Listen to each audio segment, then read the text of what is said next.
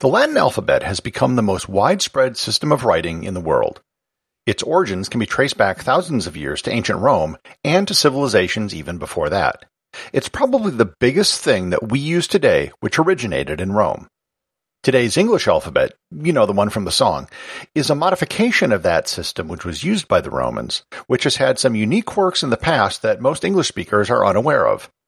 Learn more about the ABCs of the ABCs on this episode of Everything Everywhere Daily.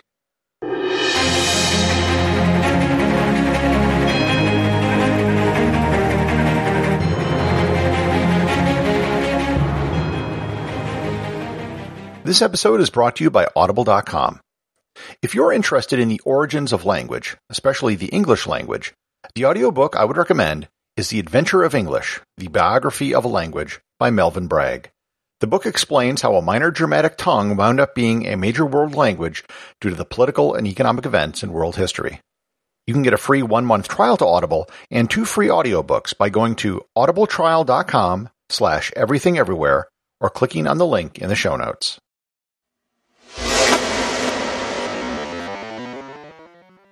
The system of writing which is used in most of the Western world today is known as the Latin alphabet. This system of writing is used by every country in the Western Hemisphere, every country in sub-Saharan Africa, and all of Western and Northern Europe.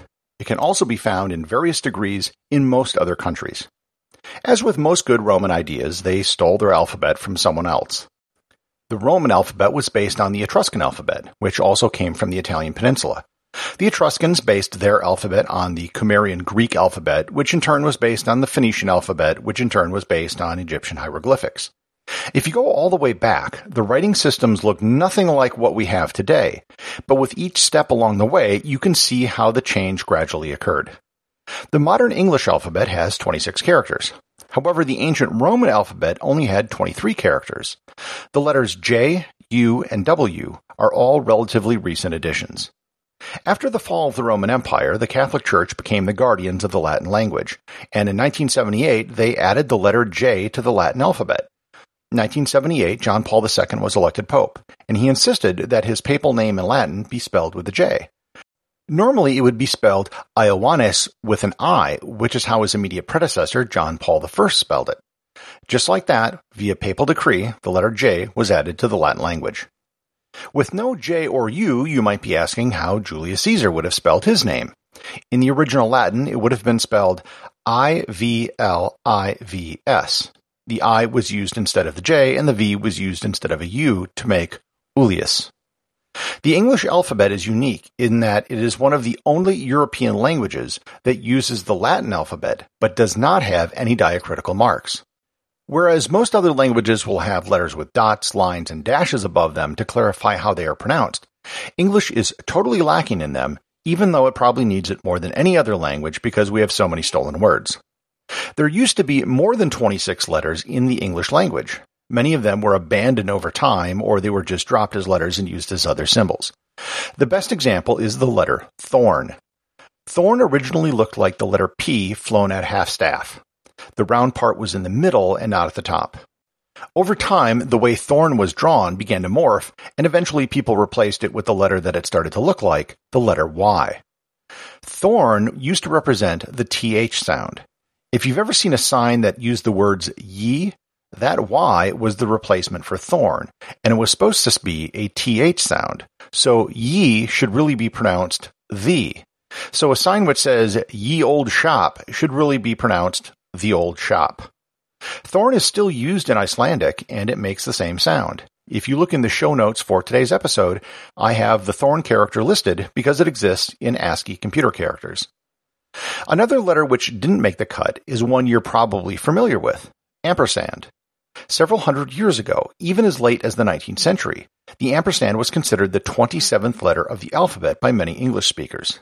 The character wasn't originally called ampersand. It was called and or et, and it meant the same thing that it does today.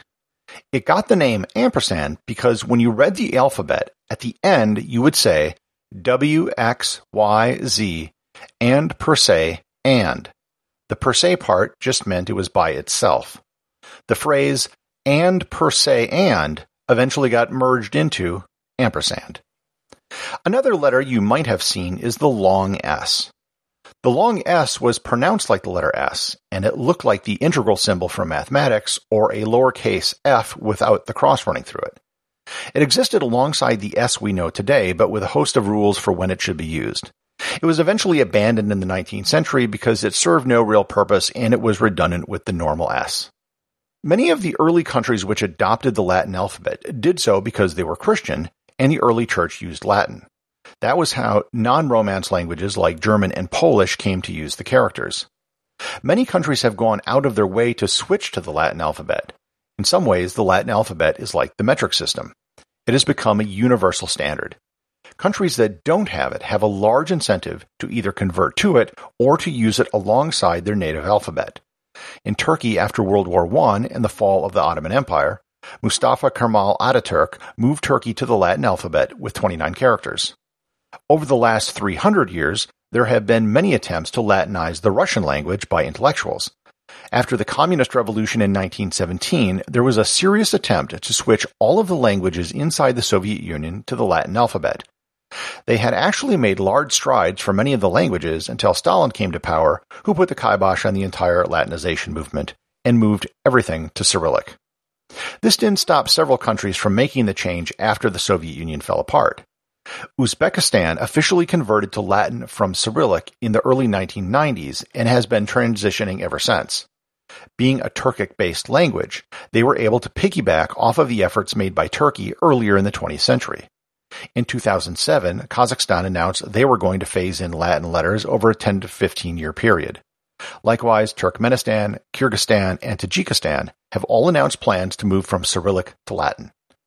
Many countries have not officially switched, but Latin is commonly used alongside other writing systems. In Serbia, Cyrillic is official, but Latin characters can be seen all over. Likewise, Bulgaria has been debating a switch, but hasn't officially done anything yet. Nonetheless, you can find Latin characters in common usage. China has also officially adopted the use of a Latin alphabet. They created an official transliteration system called Hanyu Pinyin, which is a formal way to write Chinese words with Latin characters. Pinyin was why the city of Peking was changed to Beijing. Pinyin has been experimented with some schools in China as the first system for teaching children how to read because it can be taught phonetically. Once you know a few characters, you can figure out every word.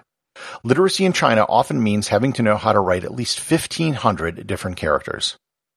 The Latin alphabet seems to be here to stay, and with characters hard-coded into our computers now, it's likely that this is going to remain the case for centuries to come. Executive producer of Everything Everywhere Daily is James Makela. Over on Patreon.com, supporters of the show were just treated to a special 20-minute podcast where I give the backstory behind the creation of the show, as well as my process for recording and how I select topics for episodes.